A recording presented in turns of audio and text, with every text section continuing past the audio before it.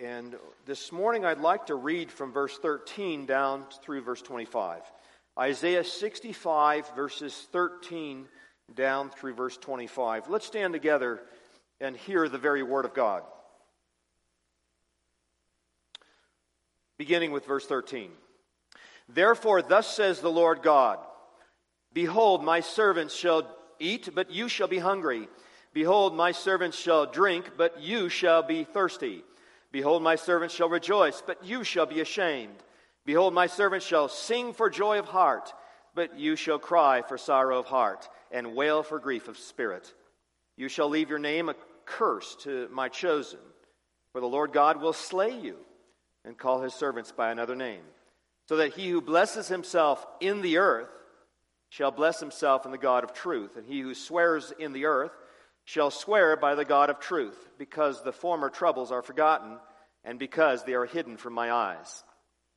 Now verse 17, For behold, I create new heavens and a new earth, and the former shall not be remembered or come to mind. But be glad and rejoice forever in what I create. For behold, I create Jerusalem as a rejoicing, and her people a joy. I will rejoice in Jerusalem and joy in my people. The voice of weeping shall no longer be heard in her, nor the voice of crying. No more shall an infant from there live but a few days, nor an old man who has not fulfilled his days, for the child shall die 100 years old, but the sinner, being 100 years old, shall be accursed. They shall build houses and inhabit them. They shall plant vineyards and eat their fruit. They shall not build and another inhabit. They shall not plant and another eat. For as the days of a tree, so shall be the days of my people.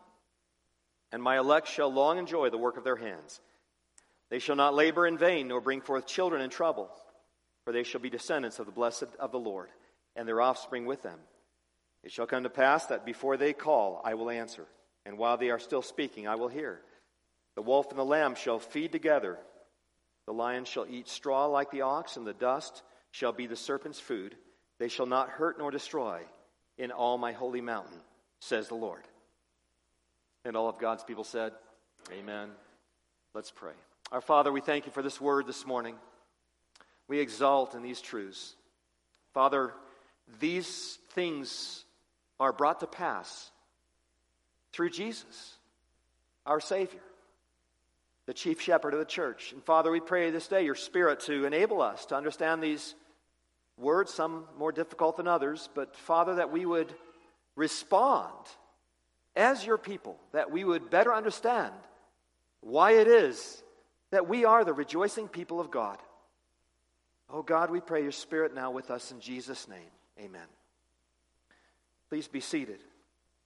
This is one of the most difficult and controversial passages in the Old Testament.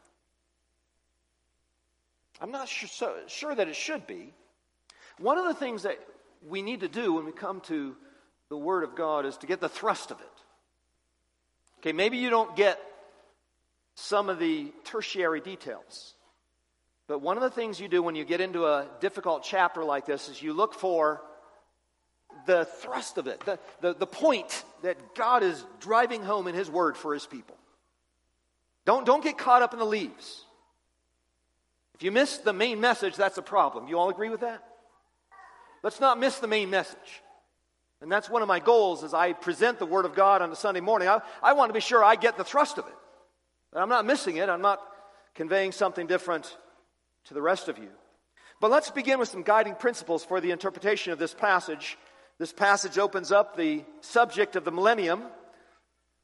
But I want to give you three guiding principles for interpretation first. The first of which is that I believe that all the promises are fulfilled, and they are yes and amen in Jesus. So I believe that's an important interpretive principle to bring to these Old Testament promises, that in Jesus there is a yes and amen to these promises. These promises are fulfilled and are being fulfilled right now. This passage itself does not refer to future glory, and part of the reason for that is because there are sinners evidently living in the same context as the saint in this passage. But secondly, this passage also refers to Jerusalem, and I want you to pay attention to that throughout this chapter. And I think if you can see that this applies to Jerusalem or the Holy Mountain, that's somewhat helpful. It doesn't really refer to the world, it refers to Jerusalem. So as you look at this eschatological passage, pick it up. What is Jerusalem? Hebrews 12 definitively calls this the church. We have come to Mount Zion. We have come to the New Jerusalem. We have come to the mountain. We are there, not Mount Sinai. Two mountains contrasted in Hebrews chapter 12, right? We're not come to Mount Sinai, we have come to Mount Zion. We've come to the other mountain. So we have come to Mount Zion. We have come to the church of the firstborn. We have arrived at the church of the Lord Jesus Christ. Then thirdly, the third thing you've got to remember when you look at these passages is that there is both the spiritual and the physical. Now, some are very focused in on the physical. They tend to be more carnal. They see it primarily as physical. But then you have some who focus merely on the spiritual, as if somehow the spiritual has no connection with the physical. Now, we are not dualists here. That is, we don't separate out the physical blessings from the spiritual blessings. We try to resist the dualism. And so, while we see the spiritual as core, we acknowledge the physical as well. Now again, those who have denied the core, that's carnal. We're not to be that. God's people are not to focus on the carnal, or the political, or these sorts of things, or even the physical and material. Nevertheless, as we focus in upon the core as the spiritual, we understand that the spiritual is attended by some measure of physical blessing. So we believe in the both. Again, there are some who say this is all spiritual. Some say it's all physical or temporal. But what we see is that these things really present a both spiritual and physical blessing as promised in this prophetic passage. All right, let's review briefly verses 1 through 12. We went through this last week. Remember, there were three groups spoken of, the first of which were the Gentiles. Verse 1, I was sought of those who did not ask for me. I was found by those who did not seek me. So we saw that the Gentiles were to receive the gospel, and that's what Paul quoted in Romans chapter 10. But within the church, there were two other groups. The far-off people, the Gentiles, are referred to in verse 1, but these two groups are the apostates and the real believers. So we have the both that are being dealt with in the Old Testament church here in this passage. And these are defined as those who seek God, those who love God more than they love the world. And then there are those who do not seek God. They love the world more than they love God. They've forsaken God. They have forgotten the holy mountain. The church is of no real value to them. They do not hear when God speaks, and they do that which God does not delight in. Okay, so that's the apostate group. Basically, these are those who attend the church, but they do not seek God. They do not delight in the church or appreciate His word. But then there are those who do seek God and delight in the church and appreciate His word. So these two distinct groups that are spoken of in this passage. Now, I believe this reality of these two groups is still very evident and has been throughout the New Testament church. As it was before Christ, so it is after Christ. There does appear to be a rather important rising apostate group that develops especially after the Fourth Lateran Council in 1215 AD with the rise of the Inquisitions, the persecutions, the rejections of the Waldensians in the Fourth Lateran Council, where actually they did show up there. So you have these two groups that seem to exist within the New Testament church and even to this day. However, this text is primarily addressing, of course, the Old Testament church that rejected Christ.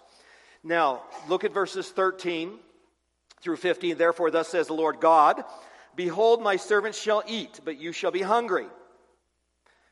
Behold, my servants shall drink, but you shall be thirsty. Now, this is the Lord's treatment of the two groups.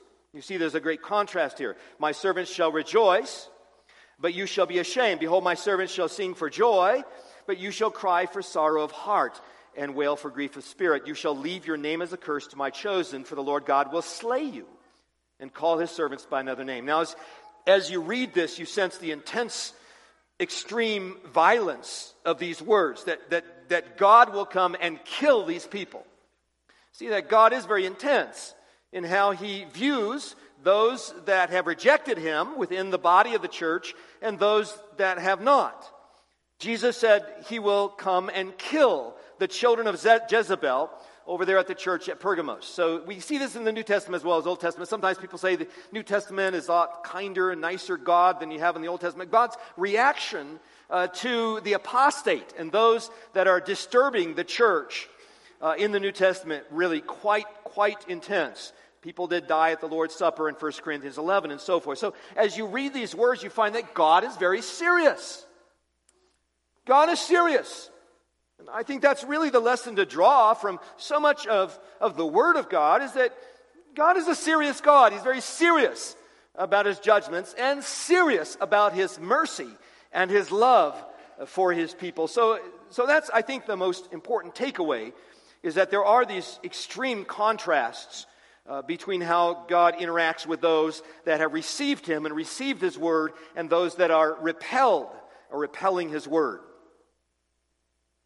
Now, the prophecy here, I believe, this idea of coming and slaying these people, I believe that this at least was partially fulfilled in AD 70. And if you've read anything about AD 70, you know that this is one of the most nightmarish events in all of human history. Very nightmarish. Read Josephus on what happened, and you know that this was a very intense reaction that God brought against His people in AD 70. God does not treat apostasy with kid gloves.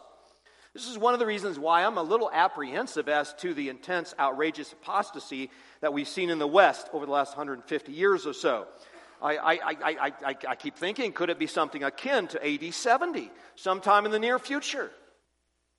Given that God reacted to the Jews in this way, now some might say, well, the Gentiles are so much better than the Jews. But I don't agree with that line. I actually don't. I reject that somehow God is going to treat the Gentiles better than He treated the Jews. That's not what He says in Romans chapter 11. He says the Gentiles need to watch out as much as the Jews should have taken warning. And that's what we find in Romans chapter 11 as Paul brought that message to the Gentile Romans. So, brothers and sisters, these certainly are warnings for our people today, but that's not the focus of the chapter. Let's get right to the theme of the chapter today. And the theme of this chapter is this: that God will bring joy into Jerusalem. Now, that did not happen in AD 70. God did not bring joy to Jerusalem in AD 70. You just read the story of what happened. It was not a joyful time. This would be just the opposite. But He will bring joy to His church. He will bring joy to His people. So the theme is the joyful church. Behold, my servants, there it is in verse 14, shall rejoice. Behold, my servants shall sing for joy. And this is the object of the New Testament church, joy. The New Testament church is marked by joyfulness. This is what it is. This is a joy that reflects itself in singing. Okay, so we're going to get to that as we go. Now, the time frame of this passage, I believe, is revealed in verse 16. So when is this happening? When are we beginning to see this promise coming to pass? And I think verse 16 gives us something of a clue to that. Verse 16, so that he who blesses himself in the earth shall bless himself in the God of truth. And he who swears in the earth shall swear by the God of truth. Because the former troubles are forgotten, and because they are hidden from my eyes. Now this, again, is an indication that there will be worship going on in all the earth. There are those who will bless themselves through God, through the God of truth, in all the earth. So what he's forecasting here, and he's already done this throughout the book of Isaiah, God is planning to move on from the Jews. He has a bigger kingdom. And he's not going to waste his time with the apostates anymore. As Paul moved on to the Gentiles, and this began in AD 33, so God moved on to the Gentiles. And now, of course, we are moving on to the uttermost parts of the earth ourselves in this generation. Whether or not the nations are on board, whether or not the apostates are on board, lead, follow, or get out of the way, God is establishing His church and His kingdom around the world. Hallelujah. Amen. So there may be a drag on the system on the part of some Jews or some apostate Gentiles, But forget them. God's moving on. God has a gospel message that's going around the world, and there are people receiving the gospel message with joy all over the world today, even to this day. So this is what is happening post AD 33. Worship is blessing and swearing, acknowledging that all judgment, all blessing belong to God. We come into worship, we say, God, you are the source of all blessing. You are the judge of all the earth. We submit ourselves to you, and we are here to receive your blessing. That is effectively what is being said in verse 16, and this is spreading around the world. This vision is increasing to every tribe and nation around the world. All right, now, verses 17 to 25 is a presentation of the vision of God for his people. Now, what is the vision? What is the grand plan that God has for his people in all the earth? And this is it. It's a new creation. So 6 elements. 6 elements. Children, the first one of the church will be a new creation. The first is a new creation. God is bringing about a new creation in all the earth. A new man, a new reality. It's the creation of a new Jerusalem as a source of all joy. Look at verse 17. For behold, I create new heavens and a new earth. And the former shall not be remembered or come to mind. But be glad and rejoice forevermore in what I create. So what does he create? That's the question here. Now again, this is where all the controversy has come into pass, right here. Amill, premill, postmill. This is the hinge point of all the amill, premill, postmill arguments in the book of Isaiah. This is it. So everybody ready? Ready for the controversy? God is going to create something. It's a new heavens and new earth. But what does he create? What is it? What is the new creation? Behold, I create Jerusalem as a rejoicing. That's it. And I could just hear every one of you saying right now, hallelujah. Amen. May the spiritual mind enfold around this passage this morning and get the thrust of the message. This is it. You say, this is it? Yeah, this is it. God is creating Jerusalem as a rejoicing, or people of joy. I rejoice in Jerusalem, and joy in my people. The voice of weeping shall no longer be heard in her. In who? In Jerusalem, in the church, nor the voice of crying.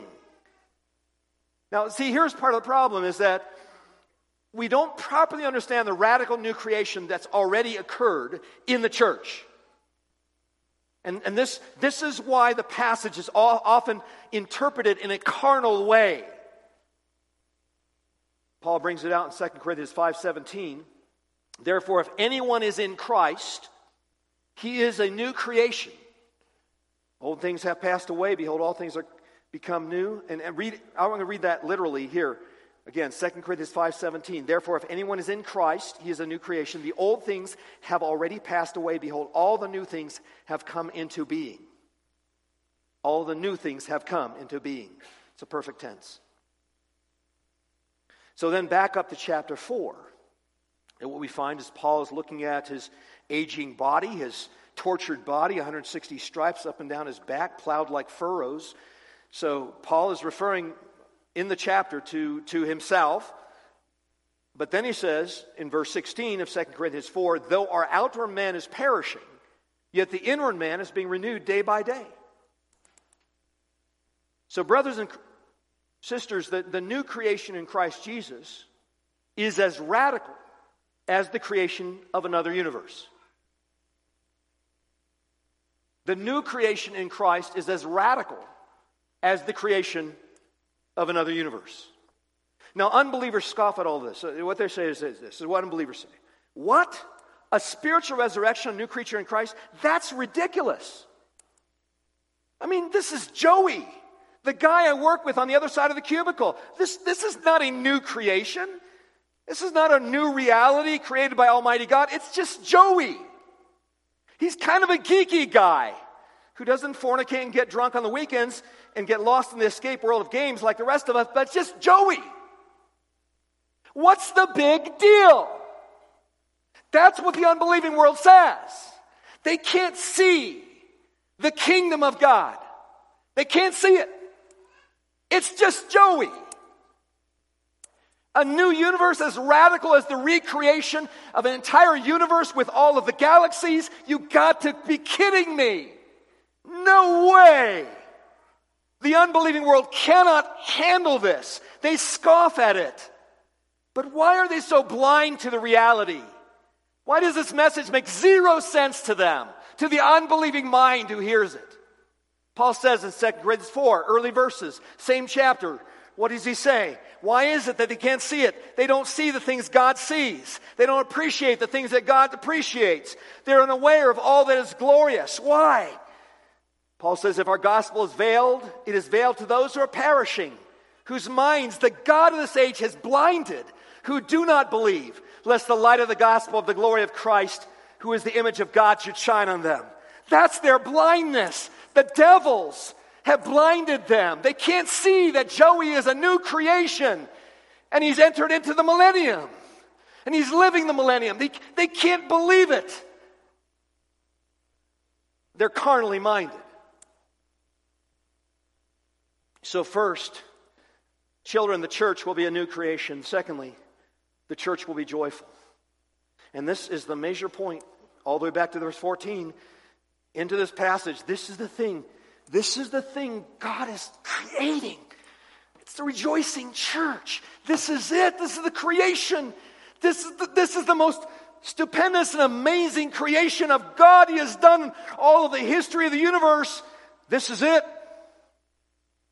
The church is primarily a place of joy, where people rejoice and God rejoices over His people. That's it.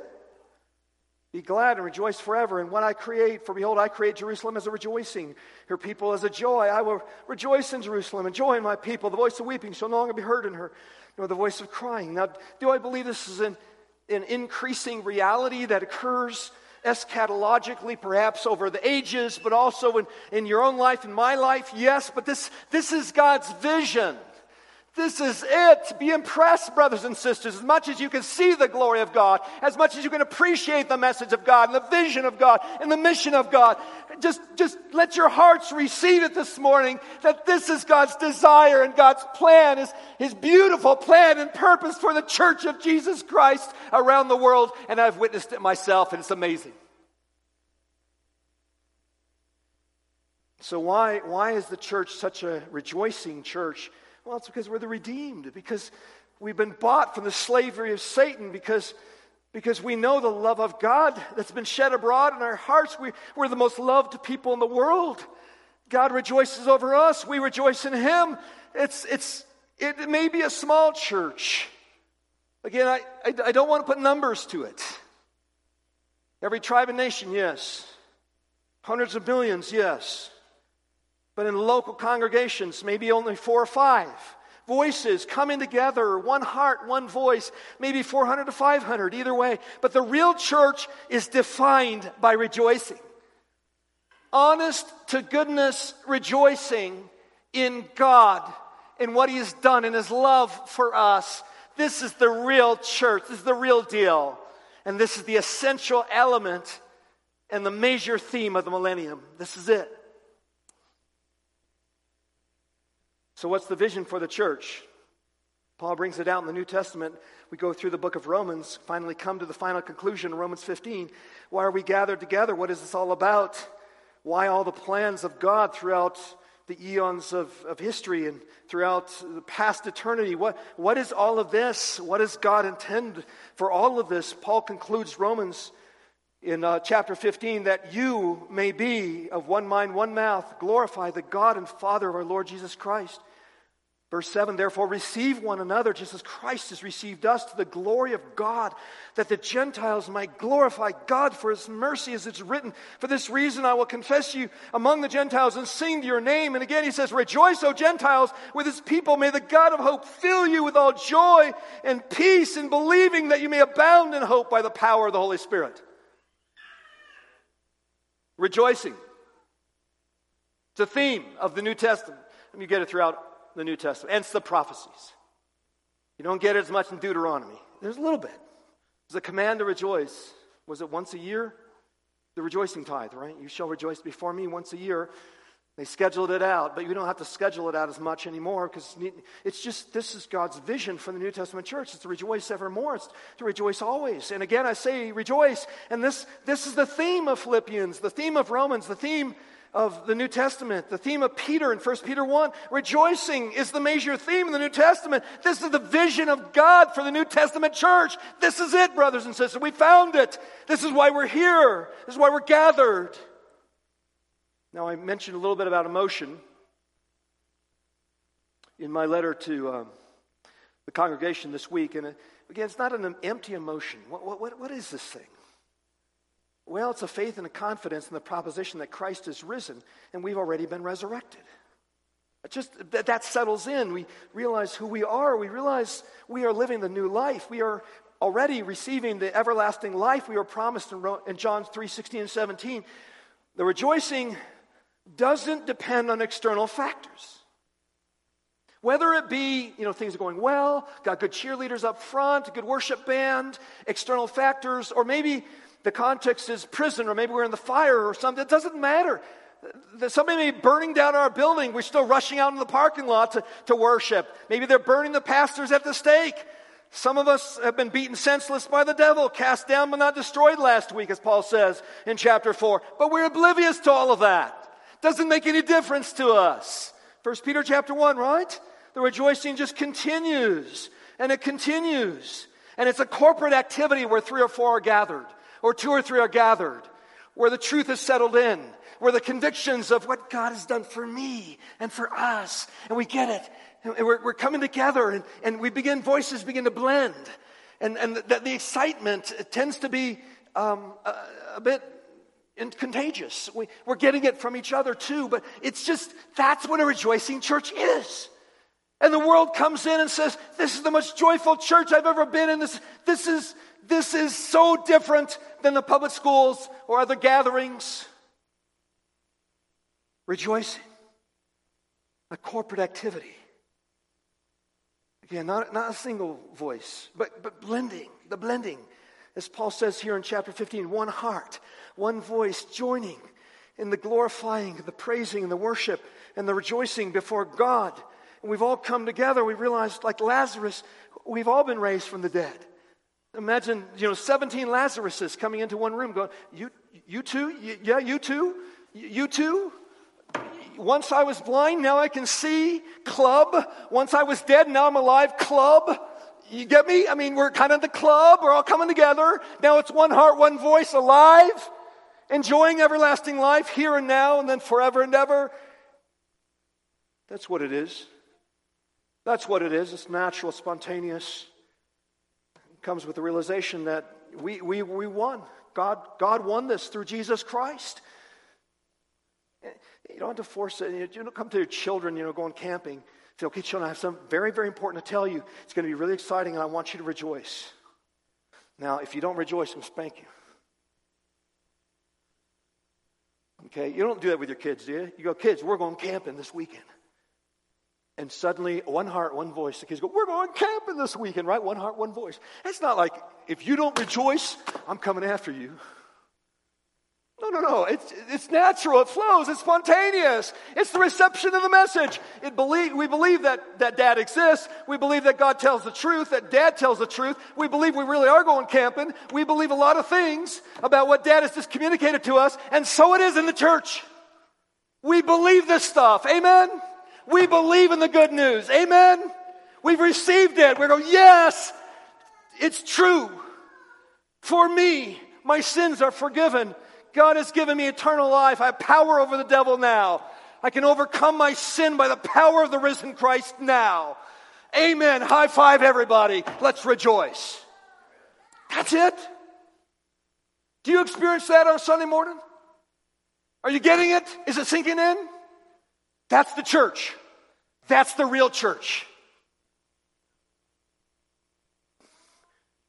The good news has got to overwhelm the bad news too. Because we're surrounded by bad news. I get it. But the light and the hope of the gospel overcomes the darkness out there, man. The bad news is all around us. When somebody mentions to you, hey, I've got some bad news. You say, yeah, but Christ is risen and I am too. I got some more bad news. Yeah, but I've got even better bad news. My good news beats your bad news. Every day, Christ is risen and I am too. But I've got even more bad news. Christ is risen and I am too. But I've got even more bad news. Christ is risen and I am too. Okay? Try to beat that. You're going to have to bring that faith, the thing you believe, to bear against the bad news that is all around you. When there's all the wet blankets, I get it. Family members, sometimes even church members can be a wet blanket. They're not rejoicing. They're giving you even more not to rejoice about. They refuse to rejoice. It's a wet blanket, and the devil throws the wet blanket over everybody. Yes, he does that kind of stuff. But tough, faith breaks through and says, Christ is risen, and we are too. And nothing should detract our rejoicing. Nothing detract our rejoicing. Nothing gets in the way of our rejoicing. Nothing will quench our joy. No criticisms, censorious attitudes, Saul's daughters, demonic divisiveness, straining at gnats and swallowing camels. Whatever it is. Fraudulent look-alike kind of joys. None of that's going to quench our joy. No. No demon from hell is going to divert our attention from this. No entertainment. Endless diversions developed in the pit of hell to divert us from the main news, the good news, the great news, the stupendous news, the out-of-the-world news. Nothing will get in the way. No diversions. Casting out all the movies and the fake little happy, clappy pop music stuff that is supposed to get us all emotional, but there's no content to it. There's no resurrection. There's no life. Throwing it all away doesn't help me. I am rejoicing over Jesus Christ, my Savior, my Lord, resurrected, King of Kings, Lord of Lords, and I'm walking with Him.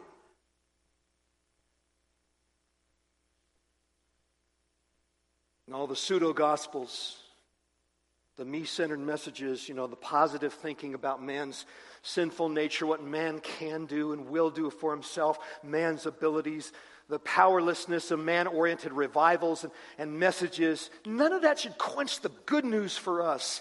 We throw out all the pseudo-junk and demand only the good news of God's gospel, God's work, Christ's accomplishments on the cross and His resurrection. That's all we need. That's all we need. We're not going to let anything get in the way of the thing that brings us the most joy. Amen, somebody. And believe me, the devil works overtime, quenching authentic joy in the authentic message of this overwhelmingly awe-inspiring good news that God Himself has brought to us. All these distractions and diversions, no, we refuse to let any of this get in the way. No way. No way, no way, no way. We are gathered here to declare it again and again. We just need multiple voices. 2 or 3 are gathered. 20 or 30 are gathered who believe it, could say amen to it, and rejoice in it. That's all we need. That's all we need. And we have a church. And we're in the millennium.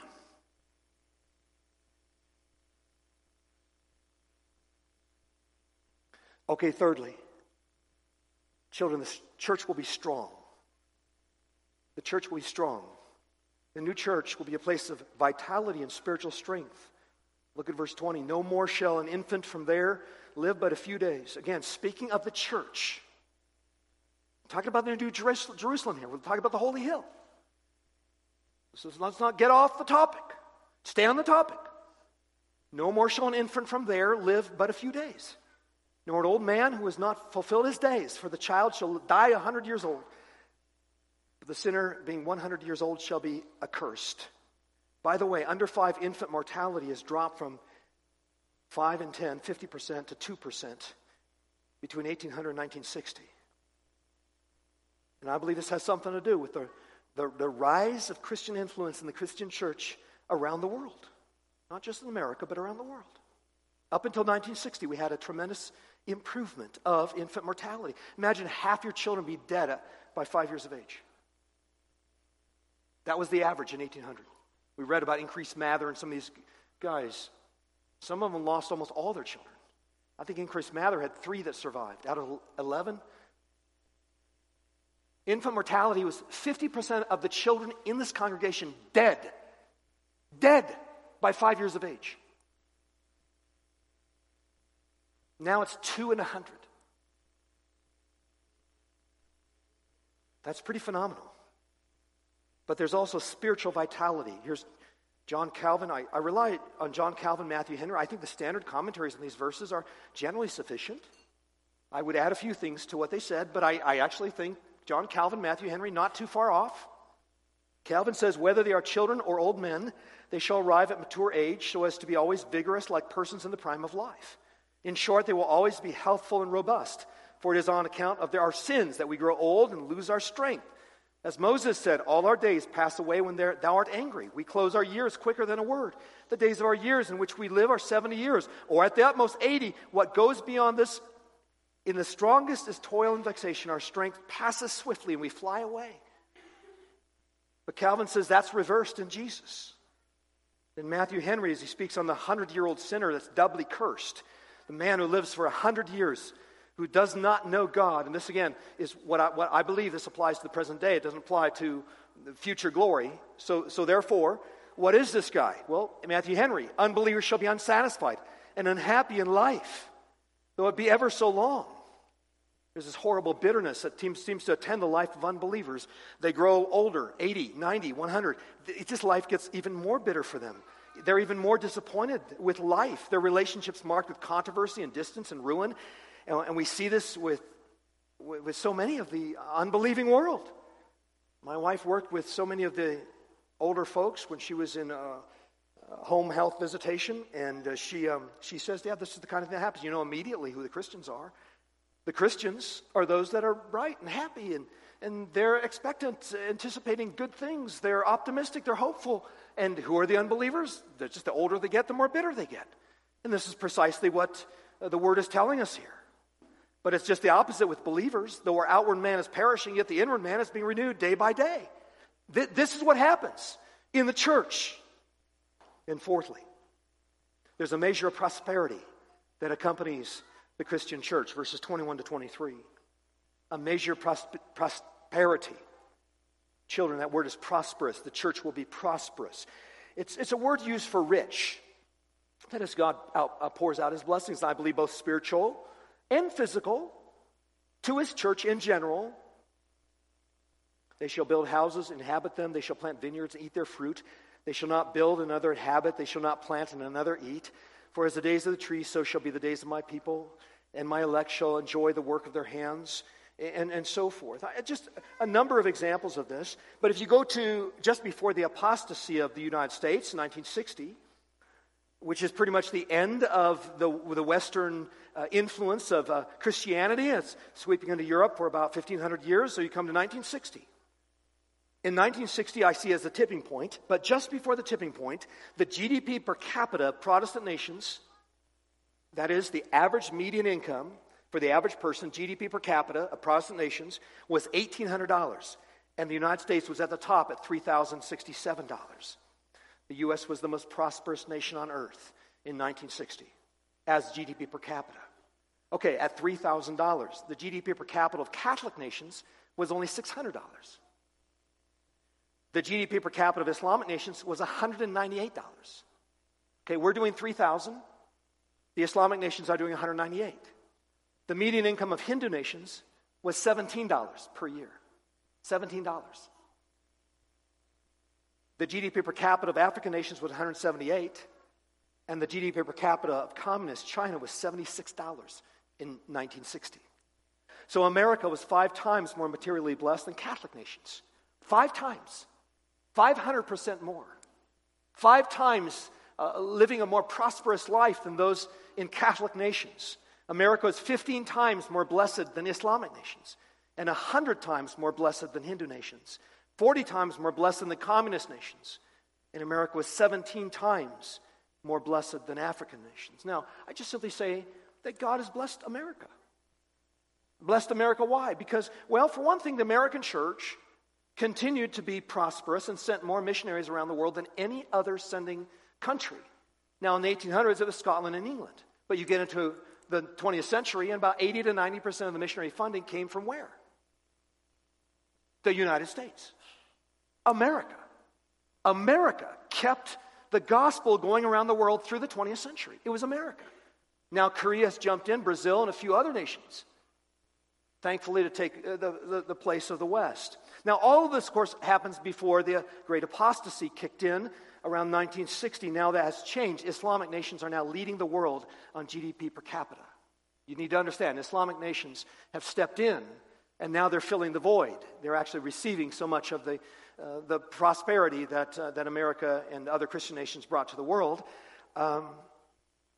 And probably Rockefeller is their favorite guy. I'm guessing probably Rockefeller is their very favorite guy in Islamic nations today. I'm guessing Rockefeller, that Baptist Sunday school teacher that did as much as he did in the 1800s. But then that prosperity led to a lot of apostasy. That's where we are today in America. And now God is taking us away. God's taking us out. But nevertheless, what we do see is something of a material prosperity. And the data brings that out in no uncertain terms. There's no way you can argue with it. That's just the way it works. Let's move on to number 5. There comes also a generational faithfulness as a fruit of this Christian church. There's a sustainability that happens from generation to generation. Verse 23, they shall not labor in vain nor bring forth children for trouble. But they shall be the descendants of the blessed of the Lord and their offspring with them. And when you read the history, you find for 1,000 years in Europe, you have 20, 30, 40 generations of Christians born into the church until you get to the Renaissance in Italy, until you get to the 1300s, and then the 1500s, 1600s, the Enlightenment in Europe, and modernity throughout the West in the 1800s, 1900s, corrupted the world. In these days, you might get 2 to 3 generations, not so much 20, 30, 40 generations. Some cases, only 1 generation or half a generation of continuity. But that's largely due to the revivalistic culture in the church and the death of covenant theology. I think that contributes something to it. How is it that they did pretty well for 1,000 years? And then we get to modernity. Then you get to the institutionalization of education and all the rest, and the secularization of all of our institutions and all of that. And then the breakdown of covenant theology and a breakdown of the church itself. And then we begin to see what we've seen more recently. The point is that as the New Testament church exploded upon the world in the first century, brothers and sisters, this outpouring of the Holy Spirit came in a Pentecostal deluge that resulted in parents who were filled with the Holy Spirit. They raised their children in the nurture and the admonition of the Lord Jesus Christ. Their homes were filled increasingly with love and joy and peace and long-suffering and gentleness, goodness, faith, meekness, self-control. And the Holy Spirit outpouring began to reach out into the children and then the grandchildren and then the great-grandchildren. And that's how the church spread throughout Europe for 1,000 years. And I believe it can happen today, anywhere in the world today. Okay, and then number 6. The church will be a safe. Children, the church will be safe, a safe place in all the holy mountain. Calvin speaks of this in terms of a spiritual application. He says, beyond all controversy, the prophet speaks allegorically of bloody and violent men whose cruel and savage nature shall be subdued when they submit to the yoke of Christ.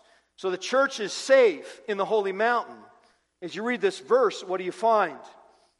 You find that the lion is laying down with the lamb. The wolf and the lamb shall feed together.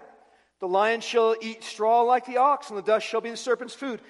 And they shall not hurt nor destroy in all my holy mountain. Again, the focus is in the church, the holy mountain. This is where it's happening, in the mountain. The holy mountain of the church of Jesus Christ. And so there's a safety about the church. That you say, well, not always safe. That's true. Now, I believe that, again, this extends something to a physical nature as well as a spiritual nature. I believe there is a physical nature to this.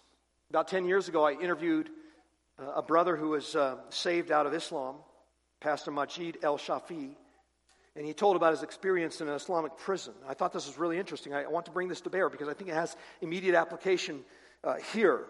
He was converted to Christianity. He founded a pro-Christian legal aid organization with thousands of members among Christian churches throughout Egypt. He was arrested by the Muslims. They weren't happy about his legal associations, etc. So he was remanded to torture. Now listen to this.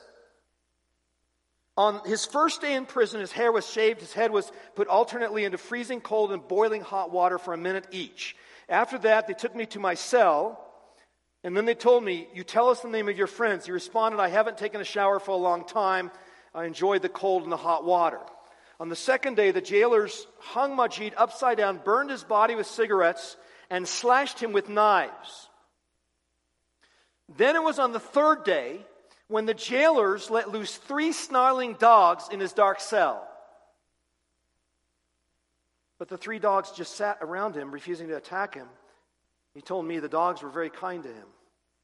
They were licking on him. The guards then brought another set of dogs, these snarling, evil, wicked dogs. They brought these in, just as they had the first set, and Majid said they didn't do anything. They just did the very same thing the first set of dogs did. And he said the guards were talking about it as a miracle. Now, I just bring this as an example. I don't believe it's the only example. But the church becomes a safe place. The church becomes a safe place. Well, let's conclude the message. What we're saying is that glory begins here. The gloriousness of the new life, the new creation that Jesus brings, begins right here. We have not reached the final consummation, but we can see it from the eye, but with the eye from here. Now, what's extraordinary, and if you do the comparison, I did this, and I'm sure some of you have, Isaiah 65 seems like almost an exact comparison or parallel to Revelation 22. And so let me read Revelation 22 to you. Now I saw a new heavens and a new earth, for the first heaven and the first earth had passed away, and there was no more sea. And then I, John, saw the holy city, New Jerusalem, coming down out of heaven from God, prepared as a bride adorned for her husband. I heard a loud voice from heaven saying, Behold, the tabernacle of God is with men, and he will dwell with them, and they shall be his people. God himself will be with them, and be their God, and God will wipe away every tear from their eye. And there should be no more death, nor sorrow, nor crying. There should be no more pain, for the former things have passed away. Now that sounds a lot like Isaiah 65, doesn't it? Except for a single difference. If you look at verse 8, we find something different. The cowardly, the unbelieving, abominable murderers, sexually immoral, sorcerers, idolaters, and all liars shall have their part in the lake which burns with fire and brimstone, which is the second death. Everybody not written in the Lamb's book of life is cast into the fire. And so this is not so in Isaiah 65. There's no reference to that in Isaiah 65. But this is the end of all sin and evil in the world. And the nations, later on we discover, the nations of the universe will walk in and out of the city. But it also says nothing will enter into it that defiles anymore. Now, what we get from that in glory, we have the city and then we have the nations. There's a distinction between, at least as far as I can tell, in glory, there's a distinction between the fellowship of God's people with Jesus and the nations. They come in and out of the city, and so there's a distinction there. But the nations that come in and out of the city, and the kings, nothing will enter into it that defiles anymore. So that's a difference. That is a difference between Isaiah 65 and Revelation 21 and 22. So, in conclusion, brothers and sisters, what is it that defines us more than anything else? We are the joyful church. This is the greatest taste of heaven right here. We are the ones that are shouting as those who divide the spoil. We rejoice in God's works, making dead men alive all around us. Graveyards bursting with people walking out of the graves. Redemption. We are rejoicing in Jesus, 1 Peter 1:8, whom having not seen you love, though now you do not see him, yet believing you rejoice with joy inexpressible and full of glory. I don't believe that applies to what will happen later. He says in the present, you are rejoicing with a joy that is inexpressible, that we cannot define. It's a joy that is so wonderful, so out of this world, so unlike the world around us, that there are no words in Webster's dictionary to define it. It's joy inexpressible and full of glory. That's the sort of thing that is expected in the church, in the present age, in the present tense, as given to us here in this passage. A joy inexpressible and full of glory, even in the midst of trial. So, does your heart leap for joy when you just think of Jesus? He's the Savior of the world. He is risen. He is ruling. He is conquering the nations. He's bringing a reign of perfect righteousness and peace to the earth. He is the essence of everything that's compassionate and gracious. He is the perfection of all glory. Think of Jesus. That's what Peter says here. You think of Him. You rejoice in Him. You rejoice with joy inexpressible and full of glory. And you rejoice in His redemption. Isaiah 9, you have multiplied the nation. You've increased its joy. They rejoice before you according to the joy of the harvest. As men rejoice when they divide the spoil. For you have broken the yoke of his burden and the staff of his shoulder, the rod of his oppressors in the day of Midian. For every warrior's sandal from the noisy battle, and garments in blood will be used for burning and fuel of fire. For unto us a child is born, unto us a son is given. Jesus won against the devil and against sin and against death. Hallelujah. I couldn't be happier. I'm rejoicing today because of this. So, brothers and sisters, if you say, well, but I just wanted the millennium to be such that, I don't know, Kevin Swanson will be elected as President of the United States instead of that joker. That was my conception of the millennium. Not nearly enough. Not core enough. Not to the heart of it, not to the soul of it. You haven't got it yet. This is the vision of God. May we be the rejoicing church. That's what matters more than anything else to God, is His church and the rejoicing of His people coming together who've been redeemed by the blood of His Son.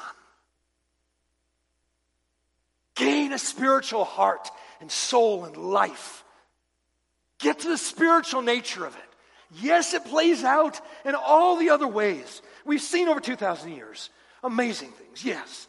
But get to the soul of it. If you've missed the soul of it and you're looking forward to some future millennium golden age, forget that. You've missed the Word of God and you do not share the vision of God for this body. So let us rejoice as the bridegroom running out of his chamber, rejoicing with a wild anticipation and expectation of God's goodness as contained in His glorious promises. And joy is contagious. What does it say in the passage? God rejoices in us. God rejoices over us. God sings over us. Therefore you sing. Therefore you rejoice. That's it. God loving you. God rejoicing over you. Respond in joy. Respond in praise. Be joyful. God is joyful. It's contagious. Jesus looked forward to His relationship with us, endured the pain, despised the shame. Why? Because of His joyful expectation of being with us. And Jesus will receive us with His exceeding joy. These are the things that matter most. Are you getting it? Are the chills running up and down your back right now? Are you receiving this message, or your heart just hardened to it? Or is your heart opening up to it? And you're realizing the love of God and the rejoicing of God over me. And hopefully the Spirit will not be quenched in 2 minutes or 20 minutes or 2 hours, but that this joy will define you and define me and define this church, so that over the next 20 years of this church, people will look into this building and say, I've never seen such a joyful church. This must be the millennium. Hallelujah. Hallelujah. Let's pray. Father, do a miracle in us. God, bring about your great redemption. Help us to know it. Help us to realize it. Oh God, to know your love, to know your rejoicing over us. And that we would rejoice over you and rejoice in your Son, the Lord Jesus Christ, with a joy inexpressible and full of glory. Father, there's a sense in which we feel like we've scraped the surface of this a little bit, but we ask for more of it, more millennium, more joy, more of the core matter, because this is what matters to you. Oh God, please, may this sink in. Right now, may there be nothing that gets in the way of our joy in Jesus. And it's in His name we pray. Amen. Let's come to the Lord's table now to remember God's love for us. God loves you. God loves you. God cares about you. God delights in you. God has expressed concern for you. God has committed Himself to you. It's a commitment to commit the blood of your Son to somebody else. And He's committed the blood of His only begotten Son to us. Is that a commitment? I've never committed my own blood to anybody else. God committed His Son to us.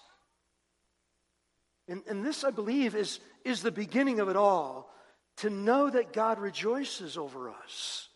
And we sing because God sings. We rejoice because God rejoices. It's the contagious character of the rejoicing, the shouting. You think God shouts over us? The Bible says He shouts over us. Doesn't? Where is it? You're in my concordance. Yes. The passage is right in front of me. It's right here. You're right. Okay. God shouts over us. God rejoices in us. He sings over us. So now, there's shouting going on.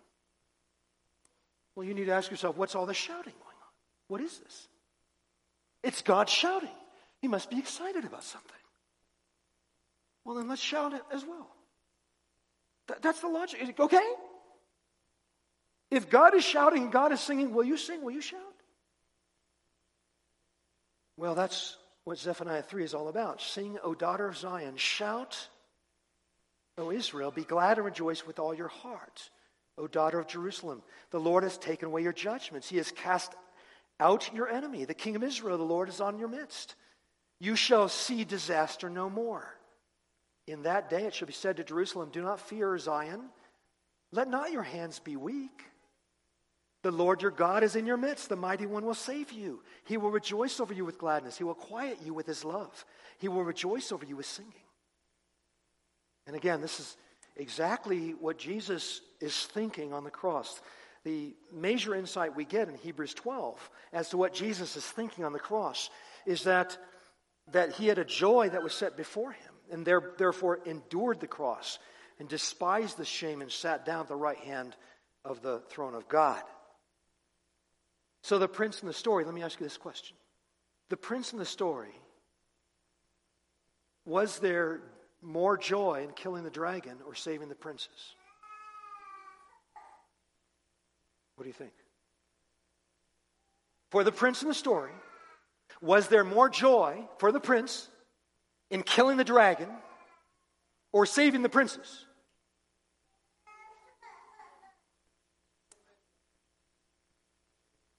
I think there was a lot of joy in smashing the dragon's head inside out. I believe so. And again, the expression of joy is triumph in the Bible. It's the joy that we express when we know the devil has been smashed, but also that the bride of Christ has been rescued. And so I think you're right, sister. I think it is. The rejoicing over the bride, more than the blood of the dragon on his tennis shoe. I think it was that He redeemed His people. And His people were precious to Him. We're referred to as the bride of Christ in the Word, aren't we? So Jesus rode into battle and He saved us. And now it's time for us to what? To rejoice before Him and to rejoice as the one who divides the spoil. And to celebrate, to shout, and to rejoice. And so this is a meal of rejoicing. in remembering what Jesus did for us by his death and resurrection. But it's also a time of communion with the Savior who rejoices over us, who is so looking forward to this event. He was so looking forward to having communion. Yes, the final bridal meal, yes, but having communion with his people, he so was looking forward to it, he despised the shame. He received the torture, and he died on the cross for you and me because he loves you, and he wanted to be with you, and he wanted to commune with you. And this, of course, is a fellowship in which we participate with him and take part in this meal. That is, the Bible speaks of as communing with Jesus in his body and his blood, which is administered spiritually to us as we take it. So, brothers and sisters, that's the story. That's the story. Let's play a part of it. Let's commune. Let's commune now. Let's take this bread and cup and remember our Jesus. Father God, we thank you for our Lord Jesus Christ, who took down the big enemy for us, but did it for love. Redeemed us from the power of the enemy, but he did it for love. Overcame the wrath and the judgment, condemnation due to us for our sins, but did it for love. That he would rejoice over us, that he would love us now and forever. Father, that we would respond, just respond, and love him, and rejoice in him, and maybe even join into the shouting as well. In Jesus' name, amen.